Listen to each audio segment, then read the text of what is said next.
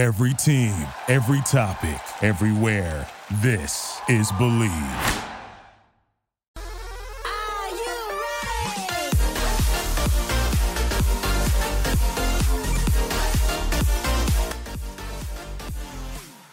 What up, what up? Just finished watching the Rutgers-Purdue game just in time for another episode of Believe in RU.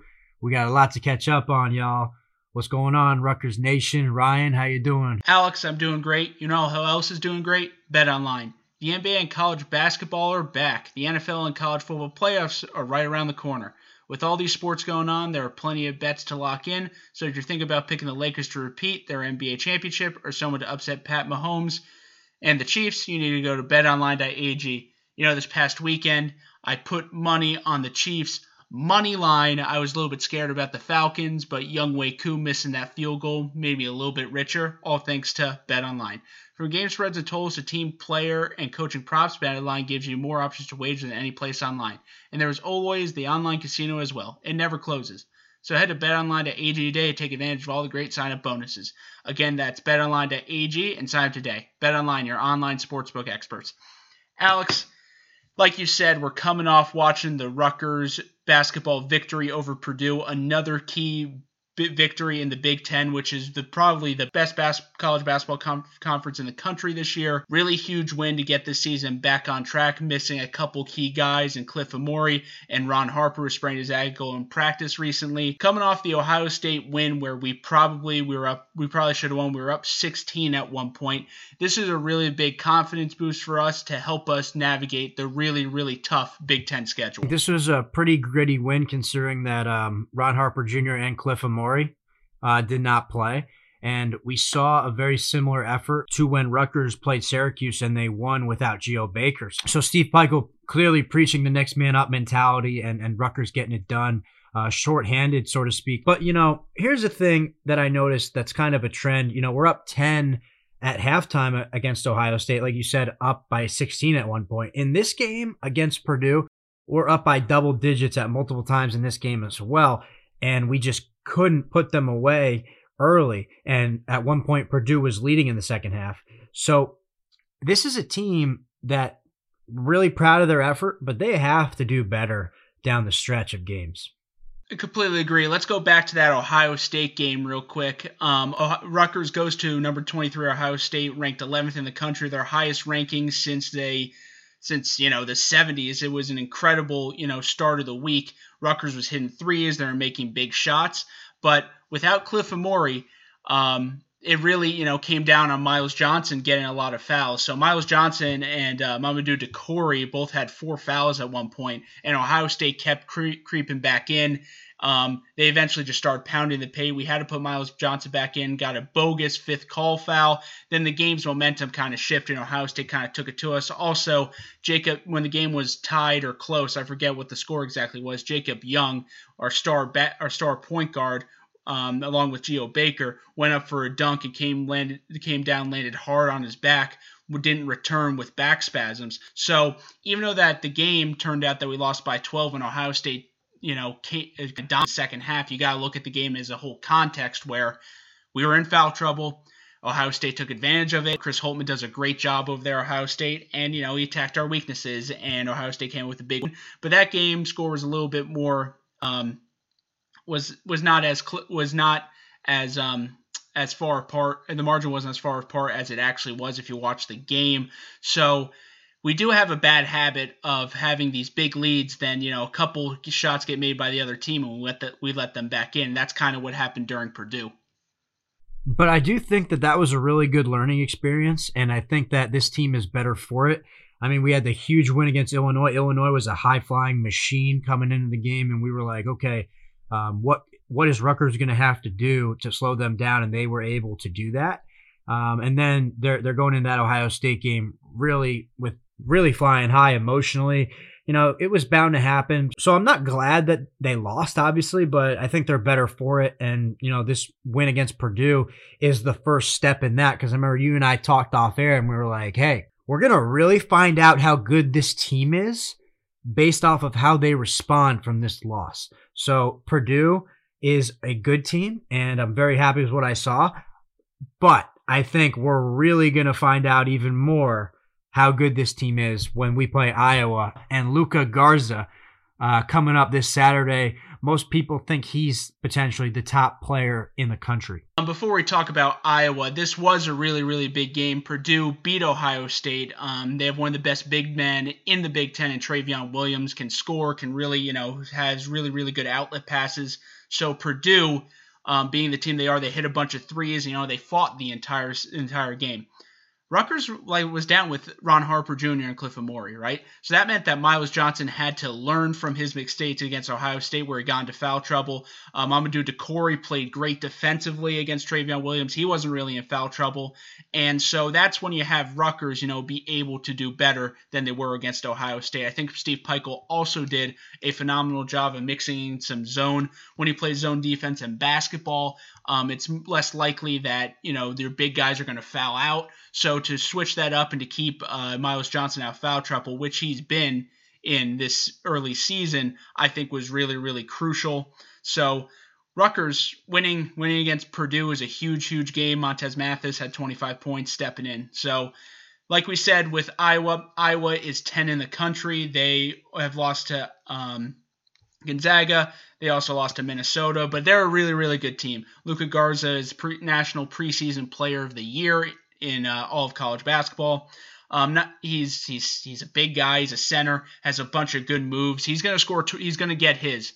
The key to this game is obviously Luka's going to get his, but we can't have the other guys on Iowa. They're a really, really dangerous three-point shooting team. Get hot, and that's when the floodgates are open and we lose this game 100-90. Yeah, well, I think we talked about Rutgers being able to play different ways going into that Illinois game. They can play really physical, which is, I think, the style they want to play and win the boards. But they can also run with the runners. And Iowa is a team that they're a high-flying offense. So they score a lot of their points dominating the boards with guys like Garza. I mean, I think last game he had like 17 rebounds against Minnesota. He's averaging double-digit rebounds a game. If we're going to limit him statistically, I think it's got to be rebounds first. If he gets his points, go ahead. But we can't. We got to make sure he is not dominating the boards. You bring up a really, really good point. Watching the Purdue game, there was one possession where Rutgers, only having Miles Johnson out there as a big guy, then basically playing four guards. There was one possession in the first half where Purdue got 5 straight offensive rebounds. Right, against Purdue, if you give him an offensive rebound, Luka Garza is going to pick it up and he's going to put it in the basket right away. That's why they're able to score so much. So Miles Johnson has to not be in foul trouble, right? Because if he gets in foul trouble, I think that this is going to be a really, really tough matchup for us. Decore played really, really well tonight. He didn't foul, but we got it. He's going to get Luka Garza is going to get his, but we can't compound those mistakes where he's getting and ones and everybody else is shooting threes and having open threes. So it really comes down to Miles Johnson and Luka Garza and limiting the outside shooters of Iowa. And hopefully Ron Harper's back. I don't think Cliff Amore will be back. I think hopefully Ron Harper's back to give us a little bit of shooting, a little bit more shooting help.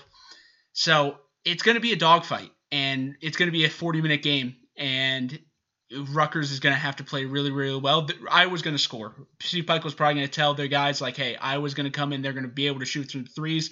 We got to stay level-headed, and we got to keep pounding nails, as John Rothstein says, in order to get the job done. So if we hold Iowa under 80 points, which I know will be tough, I guarantee we win this game. Yeah, and I think it's similar to that Illinois game where Illinois was averaging 80, 90 points a game, and we held them to 60, 70 points. So I think that Rutgers just has to stay true to themselves and dominate the boards first, right? I mean, we've seen them be chameleon-like where they can, start turning it on from beyond the arc and shooting, but I think they just have to get back to what they do really well for them to have success. Yeah, one more thing. Montez Mathis was 5 of 5 from the 3-point line. He's not going to go 5 for 5 every single game. So even when Iowa gets offensive rebounds, we have to make sure they don't keep getting offensive rebounds. Or we have to limit their possessions. So it's going to be a tough game. We're going to have to play a different style. We can't just be running up and down because that's what Iowa wants to do. But if we can get stops here and there, and then we can score consistently, not necessarily threes, but drive in the paint, maybe get Luka Garza in foul trouble, I think we have a shot. But we need Ron Harper to play, and we just got to keep pounding nails. Now let's switch gears back to football. I know it's basketball season, and Rutgers is doing really well, and we're really excited about Coach Peichel and the gang.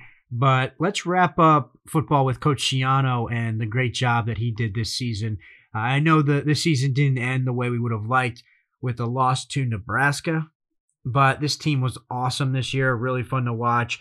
I watched every single Rutgers game from start to finish this year. I haven't done that in a very long time.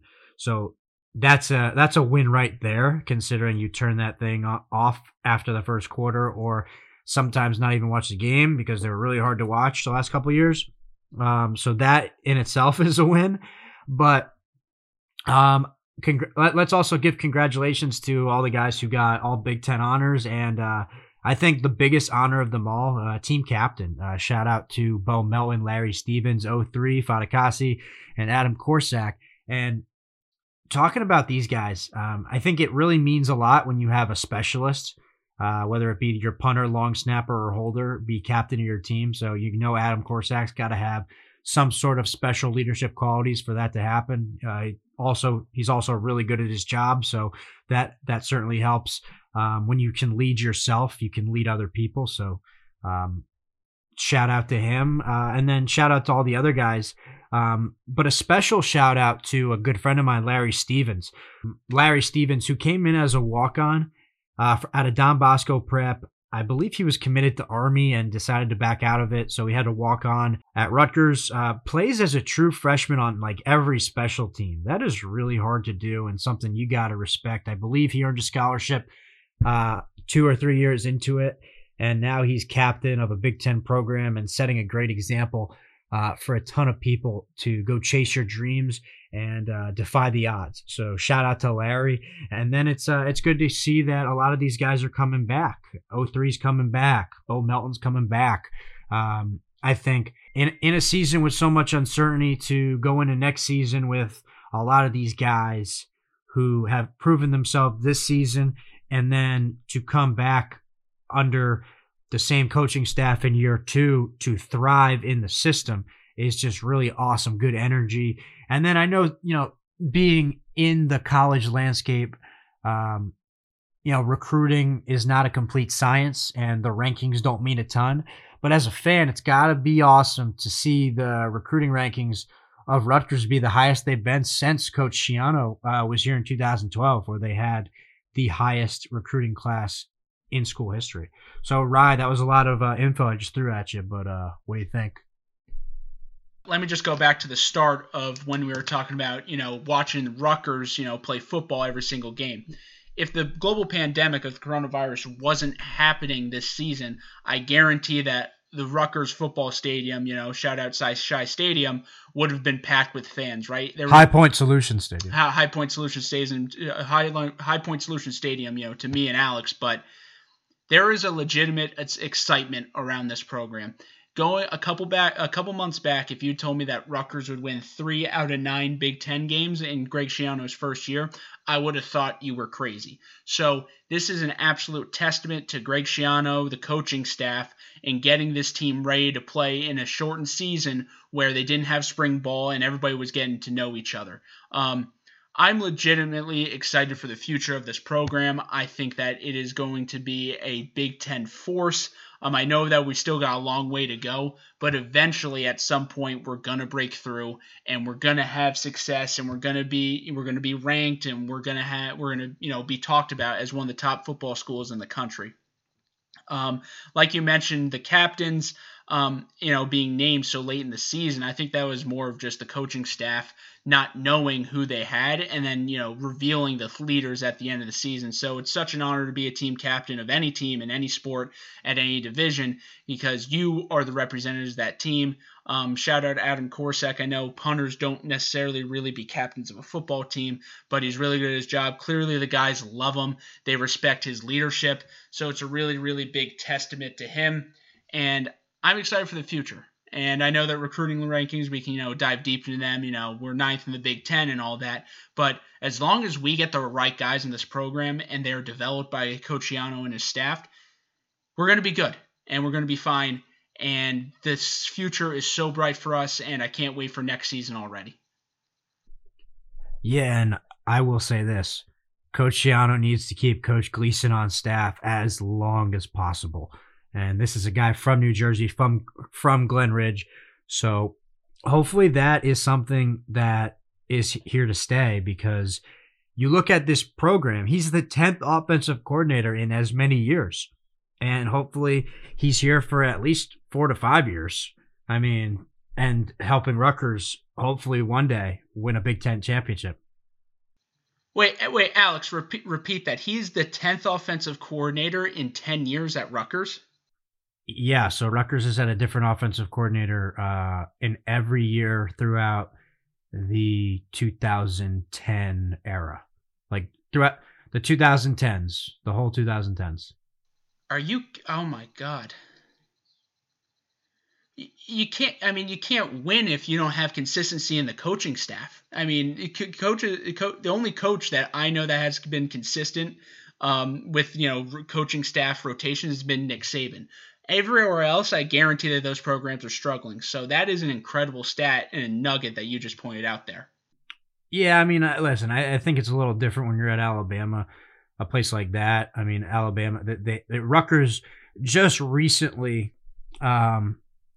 Rutgers just recently got that commitment when they brought in Coach Schiano to be able to retain these guys from a financial standpoint. I mean, you do a really good job at a place like Rutgers that has amazing resources, but in comparison to Ohio State or Texas or Florida, Alabama, certainly, Brent Venables is getting paid, like a Power 5 head coach as a defensive coordinator. You know what I'm saying?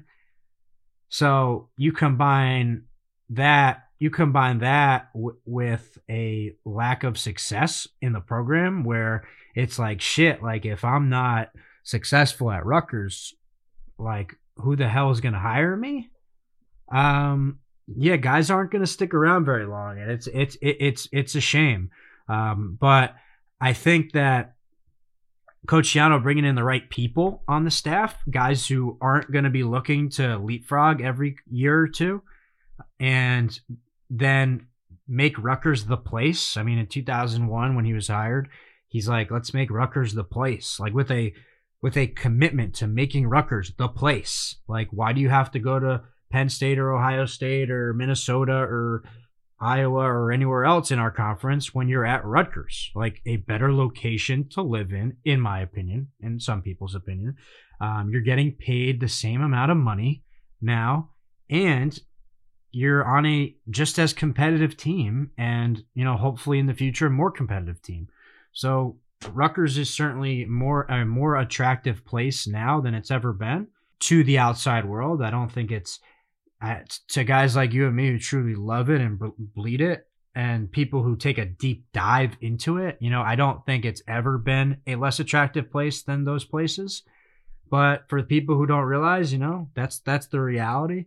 But getting those Jersey guys, I mean, I think most of the coaching staff is from New Jersey. And I was talking to a high school football coach today, and he said that this coaching staff the Rutgers football coaching staff has never been more engaged in the last 10 years with the high school football coaches of New Jersey than they are right now. That in a college football environment, like, that means a lot. Yeah, like you said, I think that it's a really, really great point that, you have all these people from New Jersey that could potentially go elsewhere, Penn State's, Ohio State's, Michigan's of the world, where they just almost be another guy at Penn State, Michigan, or Ohio State. If they come to Rutgers, they're the guy. So that makes it so much more attractive, and to have that almost New Jersey cultivation in that coaching room, and to branch out to all these New Jersey programs really means a lot to the New Jersey coaches, and they're going to be more invested in Rutgers, and that's how you build a program. You have all the coaches rooting for the same cause, and they want their guys to go there, and I think that's going to be a really, really big stepping stone for us. And I'm excited to see the future. Going back to, the all Big Ten selections, Bo Melton, I think, has had a hell of a season. I think he got snubbed off of, first team all Big Ten. The dude has done everything. Aaron Cruikshank had another return TD against Nebraska. He was a Big Ten returner of the year. So we got players, man. We got playmakers. We got guys coming back, and it's just going to grow from there. And this is just the beginning. It's all good, bro. Bo Melton, we're doing this media thing now, dude. So technically we can have our own awards. So in our Big Ten voting list, Bo Melton is the first team all Big Ten receiver. So who cares about the Associated Press or all those things that don't have Rutgers players? With all due respect to those really good publications, we're extremely biased on this program. So. Yeah, we're going to put Rutgers guys wherever we can. I mean, according to the Believe in Rutgers podcast, Bo Melton and 03 Fatukasi were unanimous first team all Big Ten selections. So shout out to those guys. Unanimous. There was never a doubt. They were Aaron Cruikshank, returner of the year. So he was unanimous as well. Hell yeah. All right, Rutgers fans. Great catching up with you. Stay tuned for a good Pro Knights episode coming up. Talk soon. Peace. Hey, you made it to the end, or I'm just talking to myself and Ryan. You stay classy, Piscataway.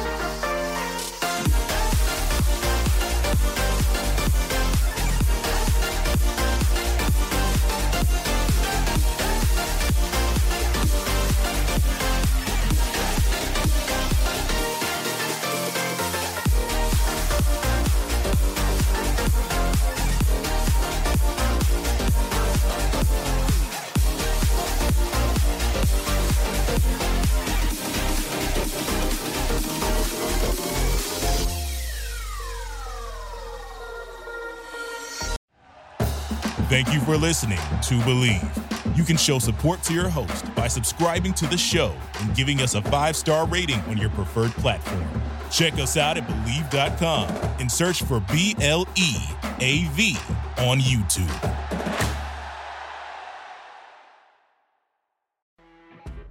You know when you're listening to a true crime story that has an unbelievable plot twist that makes you stop in your tracks? That's what our podcast, People Are the Worst, brings you with each episode. I'm Rachel.